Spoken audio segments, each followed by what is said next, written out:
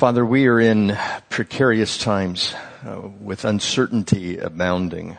We know that you are the rock, the one we can trust in, the one we can turn to. For your word is eternal. It does not change according to the times or the seasons. And we pray, Lord, that you would help us to be grounded in your word, that we would not worry or fret what lies ahead, that, Lord, you would lead and guide us in the ways that we walk in this world, that we might not be a stumbling block, but, Lord, also that we would not fail to do your will. And there's so much confusion even in churches, to meet, to not to meet, to get together with families and have Thanksgiving or even Christmas. Father, we just don't know what's in store, but we will rest in you. And Father, we also pray that you would enlighten us this morning by your word. Give us some insight into the life of Paul and his relationship with the church of Corinth, and may we learn from it, glean some truths. In Jesus' name, amen. You know, our Father is wonderful.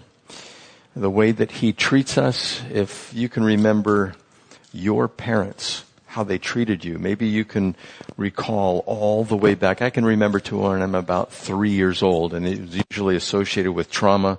I think I had stitches at least 3 or 4 times before I was the age of 5, and how my parents treated me, especially my mom, how she cared for me during those times. I remember my dad driving me once to the hospital, and my face was in the lap of my mother because my brother's bike handlebars didn't have grips, and they hit me right next to the eye, and they put me in a papoose and they sewed me up. I remember all of that very clearly, but they cared for me.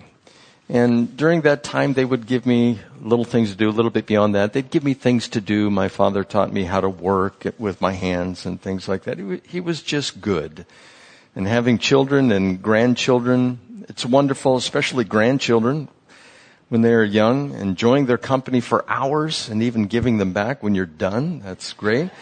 And as they grow, you teach them different things. My wife has taught our girls so many things, like, for instance, how to bake. She didn't need to do this, but she would allow them to help.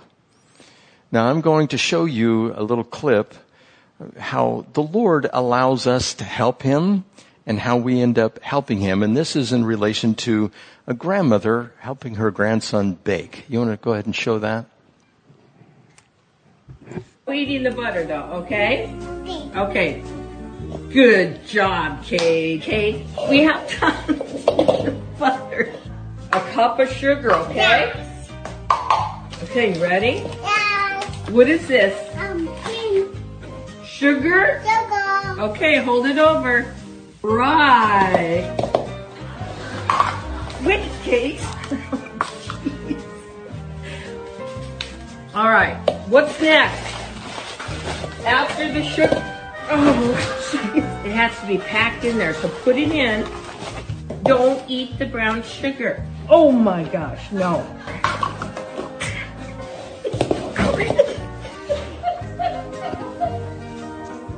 It's unbelievable. Stop it.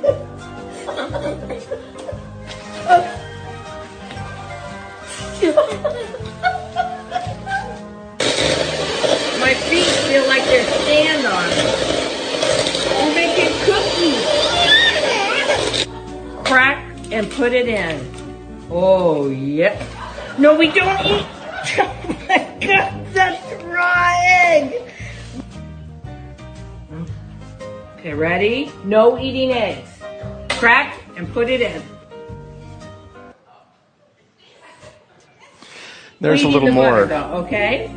Oh, are we going back? Okay. There's a little more to that.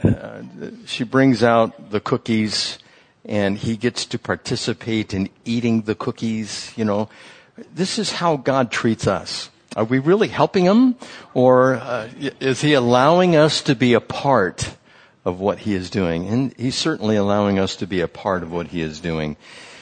Now, this is what it says in 2 Corinthians chapter 6, verse 1.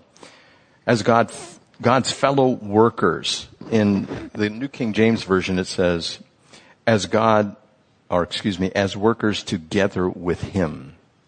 So he allows us to assist him in what he is doing. And it certainly brings him joy when we assist him. This little boy and his Nana, which is there's a couple of videos on YouTube of him learning how to cook and bake, and he's just a riot to watch. But this is a relationship that we have with God. He allows us to help him. And this is often comparable to our own effectiveness. He allows us to participate, and we get to receive some of the reward. And this is all because he loves us. That's the whole reason why he does it. Did you see the joy on the grandmother's face there? And that's the way God looks at us when we're assisting him, even though we don't get it quite right, even though we kind of mess things up. This is how he looks at us. In verse 2 it says, "For he says, in the time of my favor I heard you, and in the day of salvation I helped you. I tell you, now is the time of God's favor. Now is the day of salvation." So he hears us and he helps us. But there is also this sense of urgency for God's favor and his salvation. An individual can delay or postpone God's grace. We can actually do that. We can resist the grace of God. And, excuse me, it's not the time for Christians to be consumed with seeking ease and comfort and being self-focused. This urgency here is we need to seek after God's favor, and if we're not saved, we need to seek after his salvation. Today is the day of salvation, not tomorrow, not the next day. I told this to the young youth guy that was an atheist. I think he's an agnostic. I told you about him. He did come back this last week. That's great, and we'll see if he continues to come. But today is the day of salvation, even for him, not tomorrow. And he would ask me questions about, like, if he died all of a sudden, what would happen to him? So I told him, you either go to hell or you go to heaven. Either one, but there's not a way station in between. And so, he had questions about that. But for everybody, the urgency is now, whether God is helping us in what we're supposed to be doing for him, and certainly he does that, or again, if it is time for salvation. Now, verse 3, "We put no stumbling block in anyone's path so that our ministry will not be discredited." So Paul and his fellow ministers were very interested in not harming those seeking after God, or even those outside the church. Their doctrine was pure. Their incentives for ministry were eternal and not temporal. They placed the care of others over personal need. And Paul was willing to forego a salary, which he was entitled to according to Scripture. He was willing to have others be more prominent, and he worked hard and endured many hardships, which he lists here in verses 4 through 10. He says, "Rather, as servants of God, we commend ourselves in every way in great endurance," this means patient continuance, "in troubles or persecutions, in hardships, being in need, and in distresses," which means anguish, torment, or agony, "in beatings, imprisonments, and riots, in hard work, sleepless nights, and hunger, in purity, understanding, patience, and kindness, in the Holy Spirit, and in sincere love, in truthful speech, and in the power of God, with weapons of righteousness in the right and in the left, through glory and dishonor, bad report and good report, genuine yet regarded as impostors, known yet regarded as unknown, dying and yet we live on, beaten and yet not killed, sorrowful yet always rejoicing, poor yet making many rich, having nothing and yet possessing everything." Now, this is the epitome of a life that is lived for Christ. He makes these comparisons and contrasts here. And for anyone who might be undergoing persecution, there is hope for them because they have the eternal perspective. They don't have the perspective of someone here strictly on earth. And I ask myself, as we should all, have I endured these things for the gospel? All of us. It's not even close. We haven't even come close to enduring any of this. Even taking a flight to go to Africa or going to Cambodia or any of those places that we've gone on before. Sometimes flights were delayed, the next flight was missed, and you had to wait several hours, and that's the worst of it that you have to go through. Or you get to the country that you're wanting to go to, and you get a little stomach flu, so to speak, little dysentery, and that's the worst of it. No one that I know of, although there are some in the Calvary Chapel system, we have not been imprisoned in these foreign countries. We've not been hungry by any stretch of the imagination. You go to some of these foreign countries and you can have breakfast for $1 or $2, and it's all you can eat, and it doesn't end. And there's transportation, there's protection from the elements. We don't have to worry about wild animal or beasts out there and fear for our lives. And Paul went through all of this. And so when we ask such a question, we see our inadequacies. We see not, we see not how selfless we have been for the Gospels, but how selfish. We want to do it according to our schedule, in our way, with our comfort in mind. Where are we going to stay? What are we going to do? How are we going to eat? And Paul was just on the road, and he would head from one place to another, not knowing exactly what he would run into.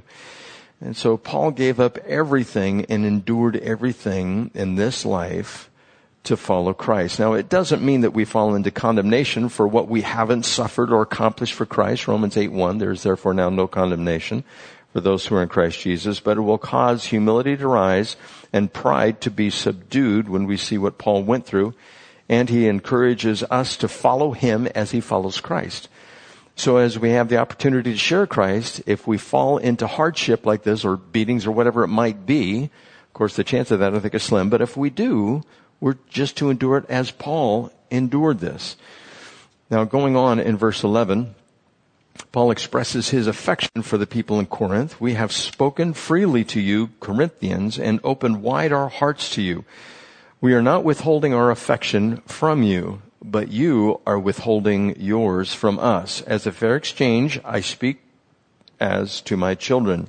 Open wide your hearts also. And even though many were rejecting Paul and his work in the church in Corinth, he still cared for them, and he expressed this to him.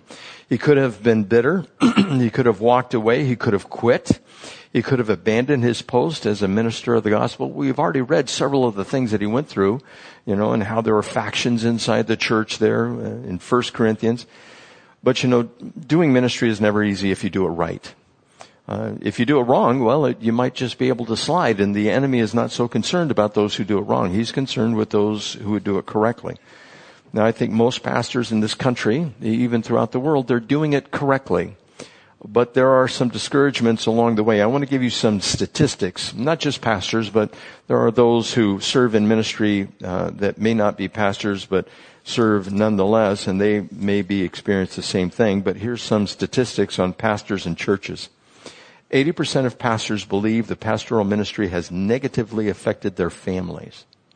80%. Only 50% of pastors felt that the education they received adequately prepared them for ministry. Most pastors rely on books and conferences as their primary source of continuing education. And that is mine as well. At any given time, 75% of pastors in America want to quit. I'm not there today, just to let you know. More than 2,000 pastors are leaving the ministry each month. And concerning churches, 4,000 new churches begin each year and 7,000 churches close. Over 1,500 pastors left the ministry every month last year, and this was over a decade ago, but I'm sure the same statistics hold.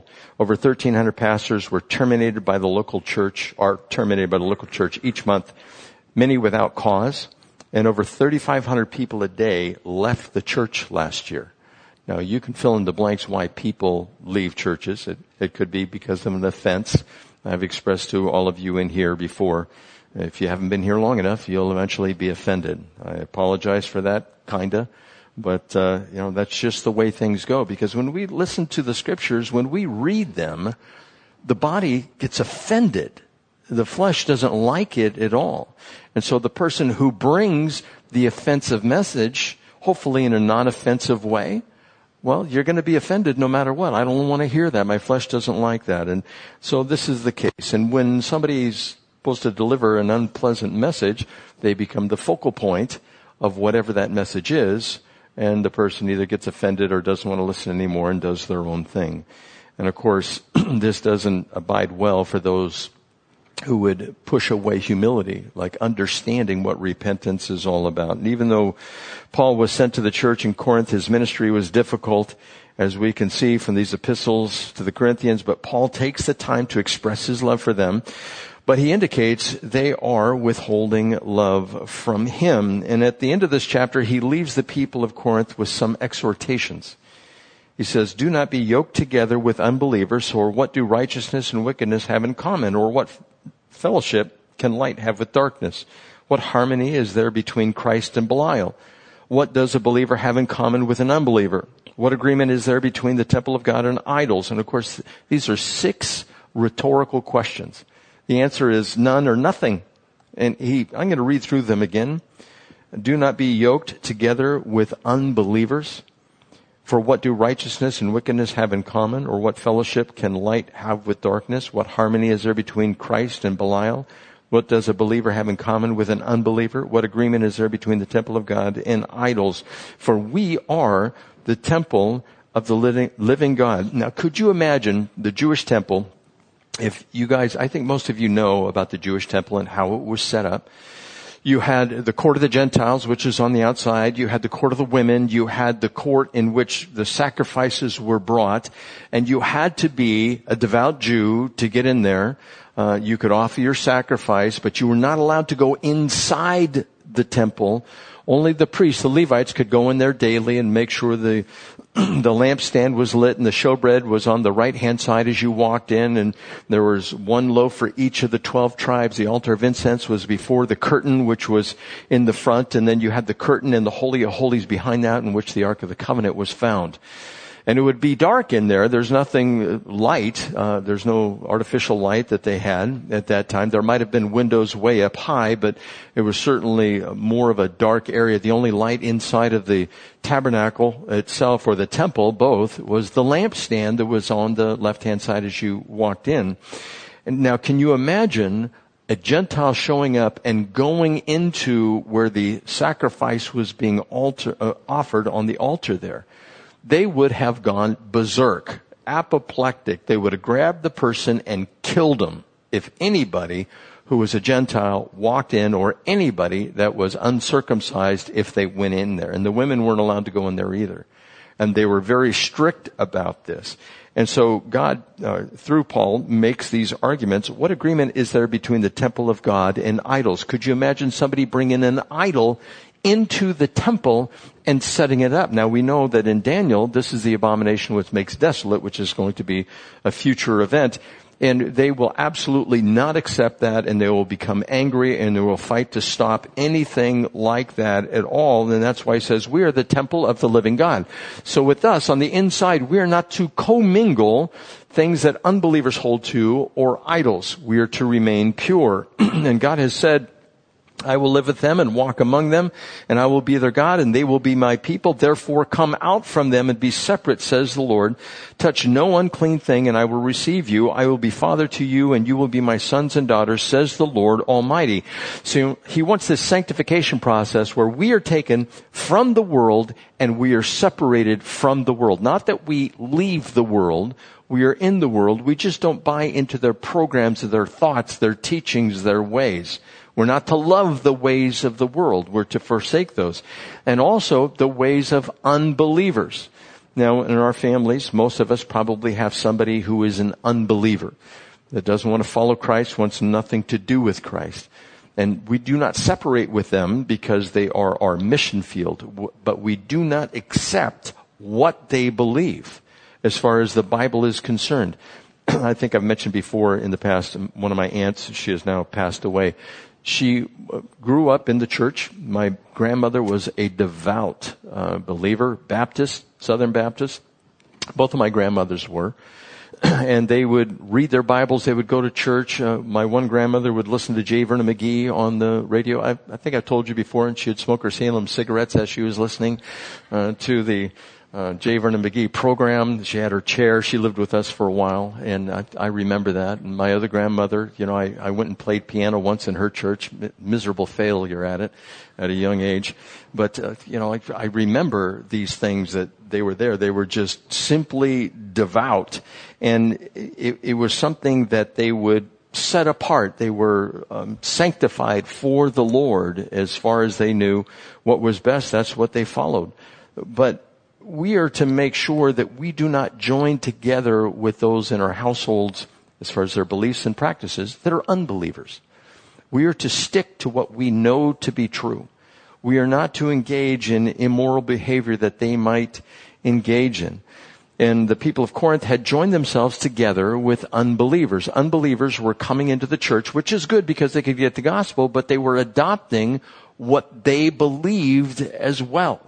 They were taking liberty with sexual immorality. Remember 1 Corinthians chapter 5, a man had his father's wife, and they needed to stop that kind of behavior. But in the context that is delivered to these people here in Corinth, and also for us today, this context stands out for us as meaning, do not marry an unbeliever. We have no fellowship with an unbeliever. Now, a number of times people have come for premarital counseling, and there was one time, by the time I got done with the first session, they weren't getting married anymore. There was another time, I got a phone call from a woman. I asked her if she was a believer. She said yes. I asked if her fiance was a believer. She said no. I said, well, I can't marry the two of you. And she said, well, he'll come around. I love him. And the Lord says, don't do it. Don't be yoked together with unbelievers. And again, he asked those 6 questions. What fellowship is there with light and darkness? We don't have anything in common with unbelievers in the way that they live their lives in this world. So he says, don't do it. It also applies for us in this day and age, in context, to business. We're not to enter into a business relationship, partners, so to speak, with somebody who's an unbeliever. And what if the person doesn't think the IRS is to be feared and you do? You're going to have some conflict there. What about the training of employees? Scripture talks about slaves and masters. In our context today, it would be employers and employees and how we're to treat them fairly. And somebody who is of the world may not necessarily do that. And that would cause you to violate your conscience if they said, well, we're not going to pay them this week, or we're going to lie to them, or we're not going to treat them well, and we're going to hide this fact from the unemployment agency. And just all of those things, you want to make sure you're following the rules, laws, and regulations that are the labor board's prerogative to enforce. And so there's going to be a conflict if we marry somebody who's an unbeliever, if we are believers, or if we enter into a business contract with somebody who is an unbeliever, and we are believers. And it should also apply to adopting beliefs and habits of unbelievers, especially of those whom we have close relationships with. If I were to do that, for instance, my aunt who believed in reincarnation, she would say, well, yeah, that's what I believe. And I'm not supposed to say, well, you're older, I'm supposed to respect you. And I would agree with that as well. And Scripture says, no, it's appointed unto man once to die and then face judgment. There is no do-overs. There is no second guesses. The cults teach that. Whether it's Mormonism, or the Jehovah's Witnesses. And I've expressed this before, but I want to remind you of this. If you have a Jehovah's Witness come to your door, I don't know if they're doing that with COVID going on, but when this is all over, they'll come back to your door and they'll teach that everybody gets a second chance when the resurrection takes place. My response to that is, then why should I even choose? I can do what I want to here if I get a second chance. But Scripture says you don't get a second chance. And see, we live by the Bible, not by what somebody else says, even if we respect who they are because of their age or familial relationship. We want to make sure we're sticking to what God says. We don't want to mingle ourselves with the world. And it's obvious that the believers in Corinth had unbelievers in the church, and that they were being allowed to influence doctrine and practices. And that's why Paul writes, come out from them, be separate, says the Lord.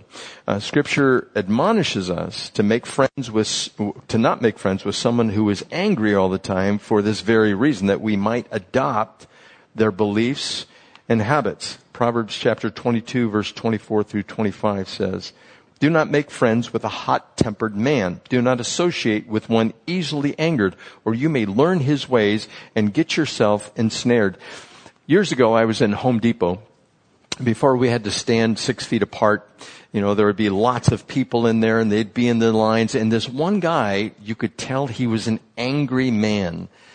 There must have been 20 people standing around waiting for a cashier. And he just starts lighting off. All these people and everybody kind of looks at him like, what's your problem, buddy? And he was just angry, was complaining about everything, and he wanted to make sure everybody knew about it. And you could tell everybody was kind of stepping back a little bit from this guy. Like, what's this guy going to do? We're not to make friends with people like that who are always angry, always complaining. Now, if you have a fellow brother or sister in the Lord and they're like that, you don't back away like this. You step forward and you say, listen to me. This is what Scripture says. You are to put away all anger, hatred, wrath, discord, jealousy, fits of rage. All of those things, we're to put those away. And you'd bring an exhortation, an admonishment, or even a rebuke if they're stumbling others who are around, because others will pick up that habit even in the church. And that would not be good. Then you have infighting, you have dissensions, factions, envying, and all of that stuff. And those are all the works of the flesh in Galatians chapter 5. So the same would be true with those holding opposing views to God. If we allow them just to reside in the church or close to us, we have them as intimate friends, we will start adopting what they choose as far as their habits and beliefs. And I can remember this, one of my first jobs that I had. I was in high school. And I was called to this apartment complex. We knew some people, and they let me do a little bit of maintenance around there, building maintenance, changing plugs and garbage disposals and dishwashers, things like that, just attending to specific tasks around the apartment complexes.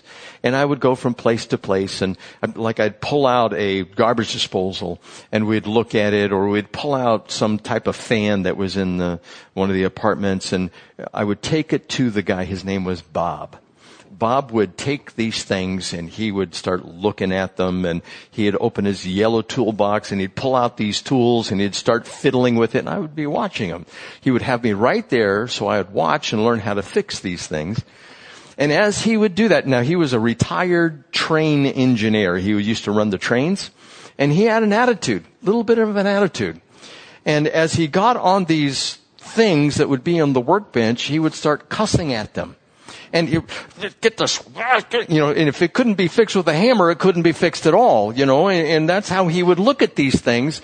And probably the more frustrated he got if he couldn't fix it, the more profuse the profanity became.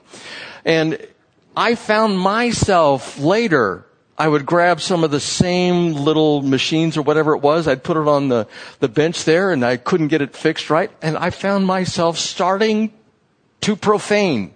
It's like, this does nothing for me, And I finally came to the realization, like, you dummy, you don't have to cuss at it to get it to work better. You're just frustrating yourself. And so I picked it up from him, but I got rid of it. I didn't continue with that. So the importance, if you have intimate friends that are unbelievers, great, they're your mission field. But don't adopt what they adopt. Don't practice what they practice. A lot of times, unbelievers, especially in the realm of men, I don't think women do this too much, but men will tell off-color jokes. And they'll sit there and laugh. What are you going to do? Is that what you're supposed to do? Are you supposed to not laugh? What do you say? Maybe you just walk away. You don't participate with that. And then they all look at you like, where are you going? Oh, you Mr. Goody Two-Shoes, most holier than thou? Is that what you think? Well, that's a little bit of persecution because you want to follow Christ. You want to keep things pure. You don't want to engage in that type of stuff. So these are real practical steps that we can look at and say, I'm not supposed to follow in their ways. I'm supposed to step aside when I see this type of behavior taking place. And especially for the Corinthian church, the unbelievers that were there, they were influencing the people inside the church, and we're not supposed to let unbelievers influence us, whether it's in relationships, business, or even in marriage. So for an application here, I would offer you a challenge today. Talk to someone, anyone, outside the church that's an unbeliever, and just ask them what they believe about God, randomly. And some people have a hard time doing this. I don't have a hard time doing it. Where you just walk up to somebody and you know who they are, their family, say, my pastor gave me a homework assignment. He wanted me to ask you what you believe about God. Do you have any beliefs about God? Now, if you ask it in that fashion, it's usually non-threatening. And now if they return and say, well, who wants to know? Say, my pastor wants to know.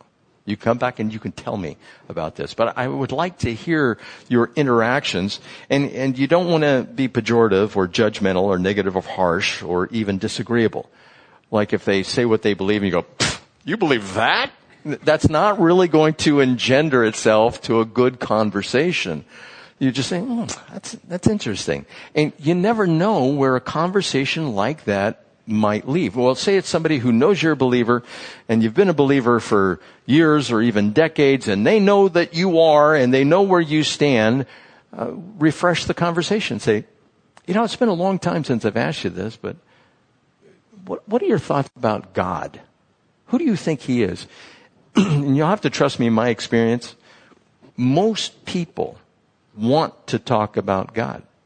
Now, an atheist will even engage you about God. They will say, he doesn't exist. Well, what is it you believe? You'll find yourself being quite entertained if you handle the conversation correctly. And who knows? The person might even start thinking about God and ask you questions in return. It's an intellectual exercise, but it's also a spiritual exercise. Now, if you don't know what you believe, it's going to be a little rough. But if you know what you believe, for instance, the basics of the Christian faith, we all die. We're all under a curse. We can get out from under that curse because God loved us. Romans 10:9 and 10, to get out from under the curse, confess with your mouth Jesus is Lord. Believe in your heart that God raised from the dead, you will be saved. So if you have those basics down, great. If they want to know more, bring them to church. I'll talk to them. Take them to Monday night Bible study. If they're a man, take them to the morning study. If they're a woman, call Sandy or Patty or anyone who knows what's going on, or Sarah. You can call Sarah or Cheryl. You can call them and transfer them off. You know what a relay race is? You get the baton at first, right? You're running, and you know somebody who's maybe fresh in front of you and they know a little bit more. Pass the baton to them. Give the life of the individual to someone else. And by the time they make the round, the four corners or the four bends in the raceway, who knows? They might be saved by that time. So that's my encouragement to you, a little bit of a challenge there.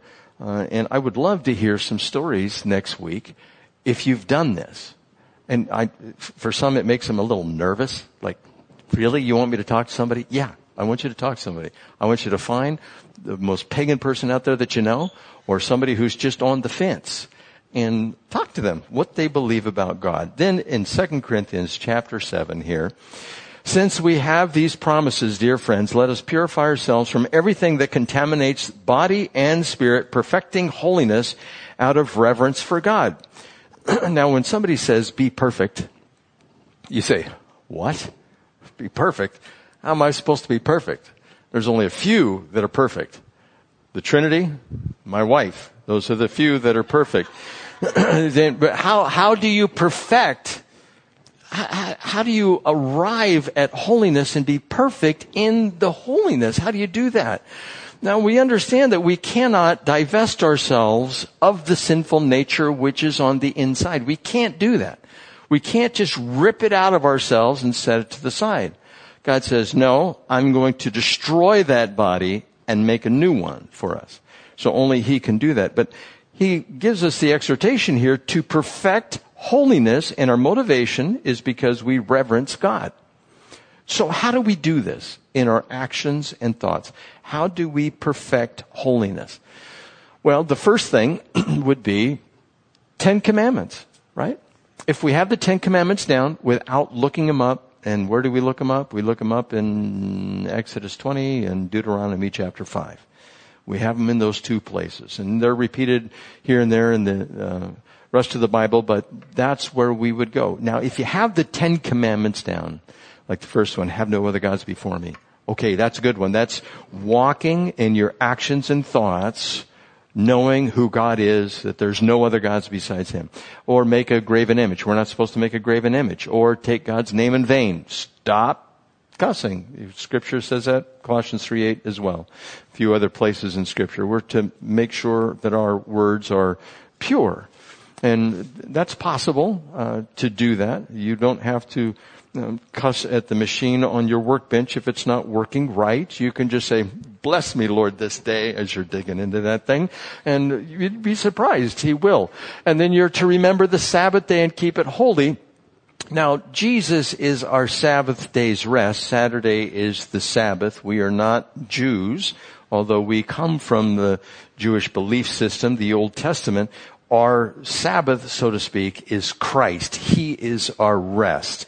Now, if you wanted to say, well, Sunday is a new Sabbath, no, I would just use Hebrews 10:25. Do not forsake the gathering of the brethren together, as is the habit of some. And whether that's on Sunday or during the week or on Zoom, whatever it might be, if we have an opportunity to do that, we're to do that. So the next 5, honor your mother and father, your father and mother. Now, maybe your father and mother are not currently alive, but you can honor their memory and how you speak about them. Do not murder, do not commit adultery, steal, covet, or bear false witness against your neighbor. Basically it means do not lie.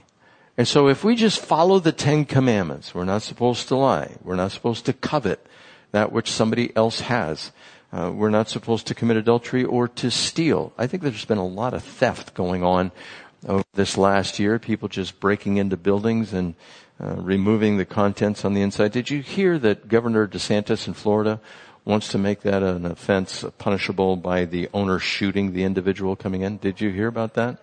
He said if there is a riot within 500 feet of your establishment and people break in order to steal stuff, he wants to make it a law that you can shoot them on site. There's 2 other parts to this law. If you are on a freeway and people come onto the freeway or roadway and they prevent you from moving in your car and they start banging on your car, he doesn't want to hold those people accountable who are in fear of their life of running over, injuring, or even killing somebody in their car if they try to get out of there. That's another one that he wants to do. It's like, wow, you're actually able to defend yourself if this stuff is going on. And I could go on about that, but I'm going to get back to the scripture here.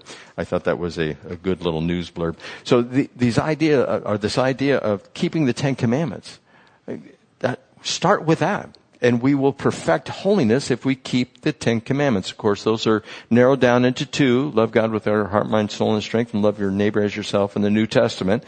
But also, these are things that we are supposed to do and not do in the 10 commandments. Well, the same thing applies in Galatians 5:19 through 21, sexual immorality, avoid fornication and adultery, impurity and debauchery. And debauchery is a constant sexual desire that you're carrying around.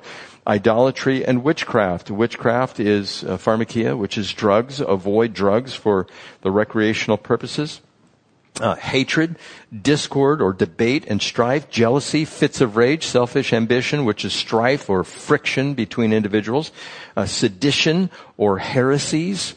We're to make sure we understand what Scripture teaches and not deviate from it. Envy, drunkenness, orgies, and the like. And he says, and the like, which means the list is not finished. There are several other things that you could add to that, and if you have the Spirit of God, you will immediately know what those things are. If you carry with you the Spirit of God and you enter into some type of situation where there's sinful behavior taking place, you know immediately, maybe I should turn from this. And if we follow these examples, then we will perfect holiness. Now also it could be in the attitude of the heart, and I believe that's where it all begins. For instance, the attitudes, the Beatitudes in Matthew chapter 5, blessed are the poor in spirit. Now, there's Beatitudes in Luke and Matthew. One of them states that it could be the lowly in spirit, the humble. And it could also mean in the other version, those who are actually poor, that don't have a lot of money. We could be lowly in spirit. And blessed are those who mourn. They mourn for others who are around them. Blessed are the meek. And all this emerges from the attitude of the heart. A person who is meek doesn't mean weak.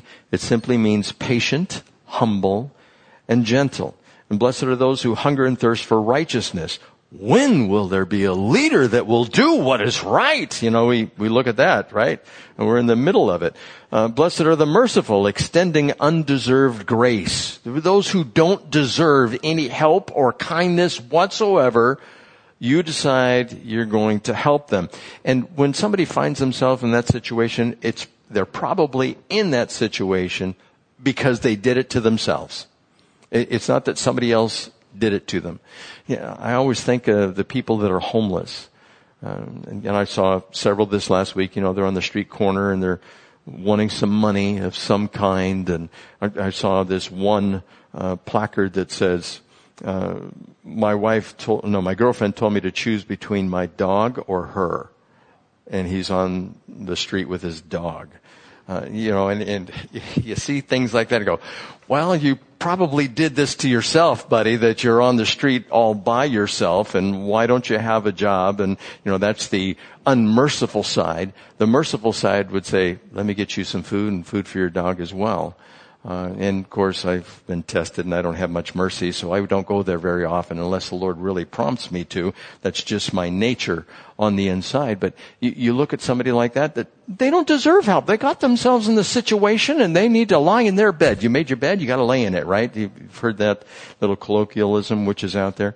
But it's being merciful to those who don't deserve mercy. God is pleased with that. Blessed are the pure in heart. We keep our hearts pure on the inside. Blessed are the peacemakers. You want to make sure that there is peace amongst family or friends. You don't come in and stir it up. You don't say phrases or statements that will just get people and goad them. You guys know what a goad is? I went to, where Massey Nissan is in El Cajon? That was a slaughterhouse before. In high school, Bachelor of Survival, we went there. And they were killing cows. They wanted us to get the experience of going to a slaughterhouse. And they had this prod. And this prod it looked like an old broom handle with a nail in the end of it. And it had a wire that was plugged in to the nail. And they would prod the cattle to get them to go up the chute. It's a prod like that. If you're a peacemaker, you don't prod people and get them to start getting angry. And I've seen that happen before where people just walk in and they just want to stir it up.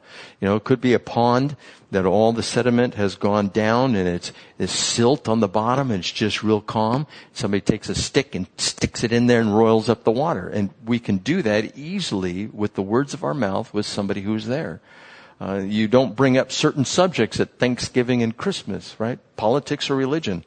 Well, if you can bring it up in the right way, hopefully you won't stir it up. But sometimes it's impossible. And so you just don't stick the stick in the water and mix it up.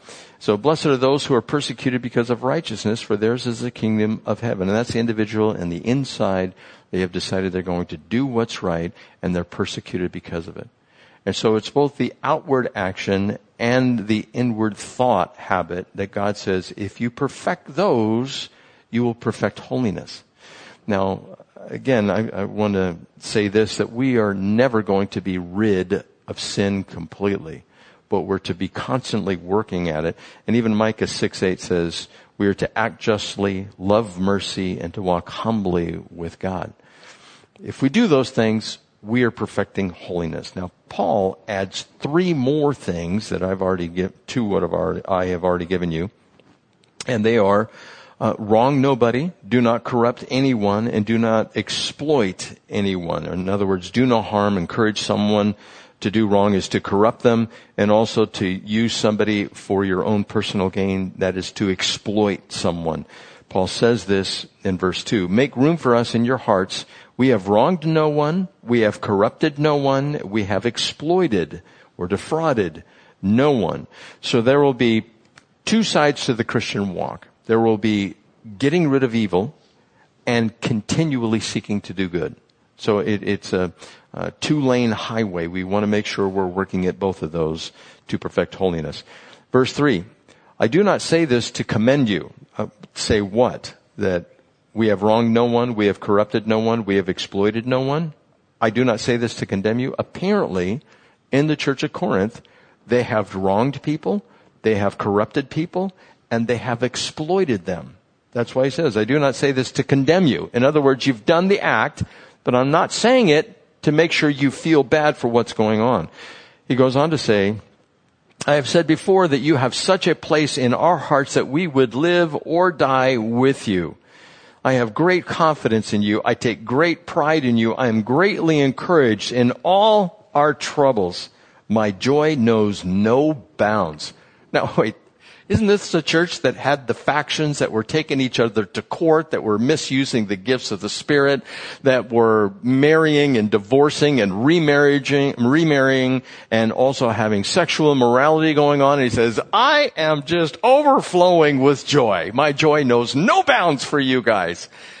See, he's expressing his love while condemning the behavior. Now, going on with this in verse 5, Paul had been bold in his criticism of the Corinthian church, but now he is bold in his praise for them.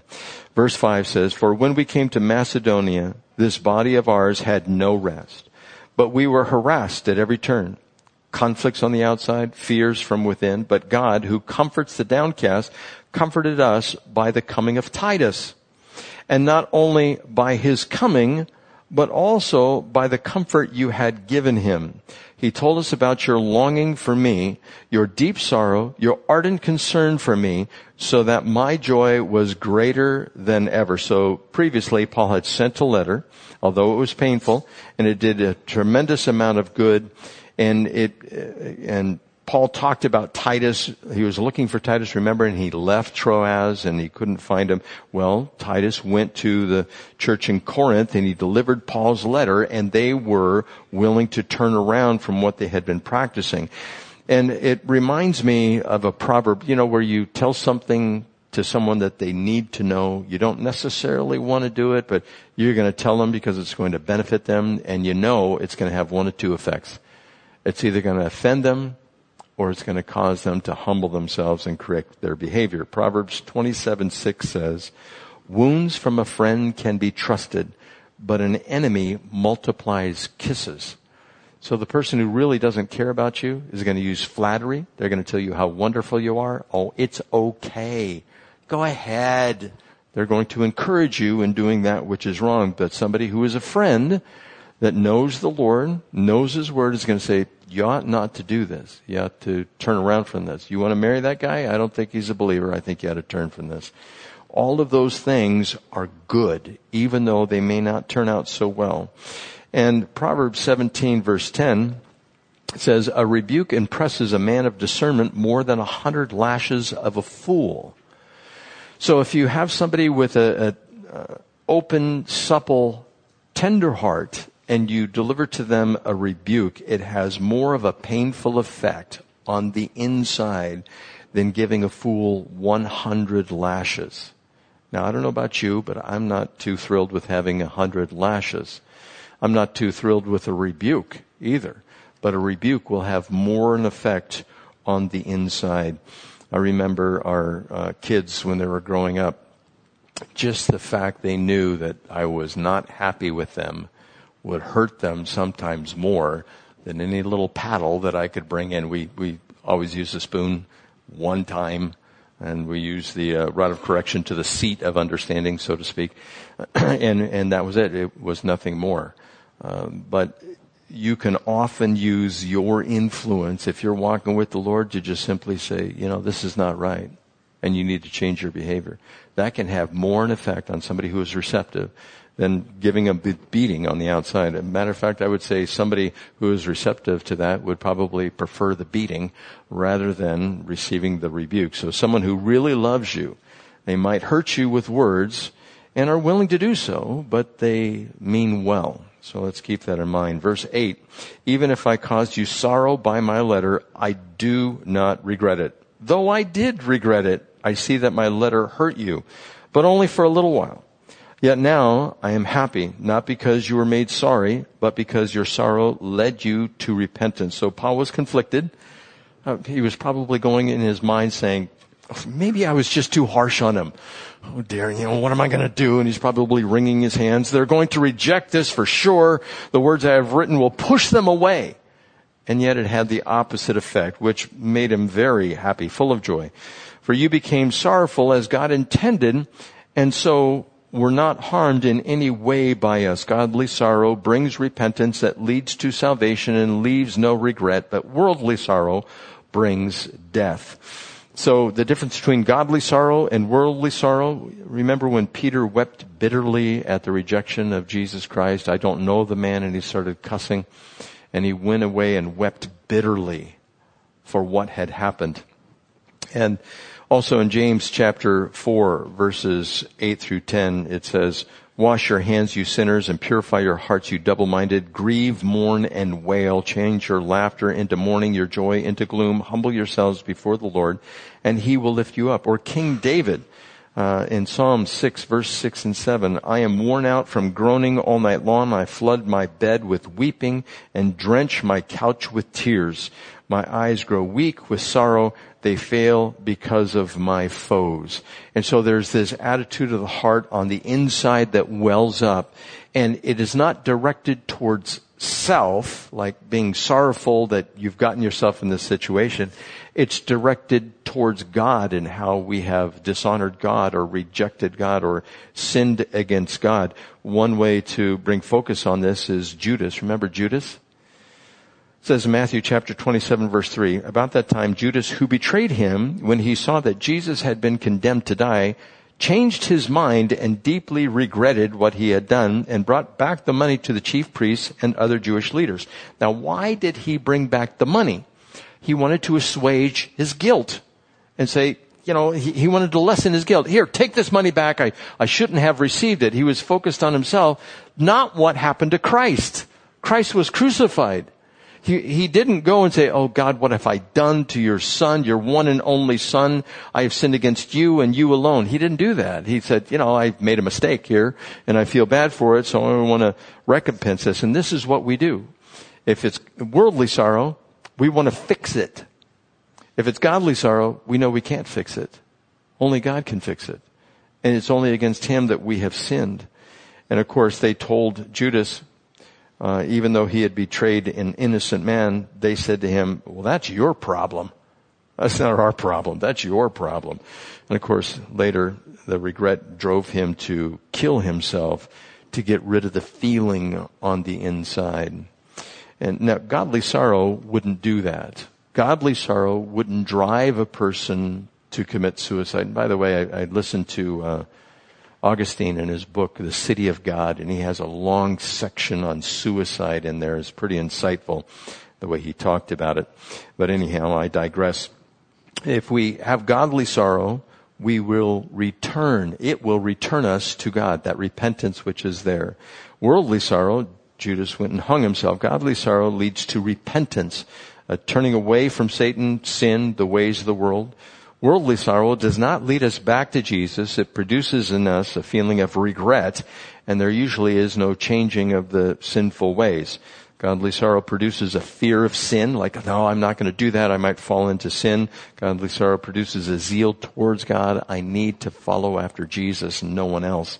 And then godly sorrow removes guilt. That guilt goes away.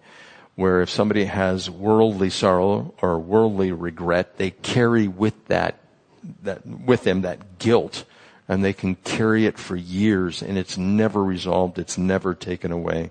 See what this godly sorrow has produced in you. Verse 11, what earnestness, what eagerness to clear yourselves, what indignation, what alarm, what longing, what concern, what readiness to see justice done. At every point you have proved yourselves to be innocent in this matter. So even though I wrote to you, it was not on account of the one who did the wrong or of the injured party, but rather that before God you could see for yourselves how devoted to us you are. By all this we are encouraged. In addition to our own encouragement, we were especially delighted to see how happy Titus was because his spirit has been refreshed by all of you. I had boasted to him about you, and you have not embarrassed me. In other words, Paul boasted, but he wasn't quite sure if his boast was going to be followed through with or lived up to. He wasn't sure if the believers would have received the letter, but obviously they did. But just as everything we said to you was true, so our boasting about you too, Titus, has proved to be true as well. And his affection for you is all the greater when he remembers that you were all obedient, receiving him with fear and trembling. I am glad I have complete confidence in you. So see, they were completely sinners, but Paul loved them and was encouraged by them and let them know. So application here, God lets us minister with him, just like the child baking. One little illustration on this, Chuck Smith, of course, the founder of Calvary Chapel, he used to tell a story of his grandson, how he'd be building a fence and grandson would come out and want to help build the fence. So he gave him a nail, he drove it into a piece of wood, gave him a hammer, and he told him, go ahead, drive that hammer and that nail into that wood. And so he went back in, told his mom, guess what, Mom? I helped Grandpa build the fence. And all he did was out there hammering away. And so God lets us minister with him. Ministry to others can be difficult. The outcome is never certain. There are difficulties and disagreements along the way. And we are to love those who are disobedient believers, just like Paul was loving the Corinthian church and the people in it. He expressed his love to them over and over, and we have a promise of the Holy Spirit. We are the temple of God. Therefore, we are to purify ourselves, the sanctification process. There is the positional sanctification. We are justified, made right, declared right in the sight of God. We have an experiential sanctification, walking daily, maturity in Christ. And we have the ultimate. It's glorification. We're going to be with Christ, set apart for him with a new body. And so we can never be sure if we offer correction, if it will be received, but oh, the joy if repentance is realized. Let's pray. Father, we thank you for Paul and his ministry to the people in Corinth, how they were blowing it left and right, but he reaffirmed his love for them. I would ask, Lord, that you would help us to follow Paul as he follows you. All the examples that he has given here, I pray, Lord, that we would be able to remember them, to put them into practice, to perfect holiness. And may this be all for your glory and not for any personal gain of ours. May you be lifted up. And it's in Jesus' name we pray these things. And everyone said, amen.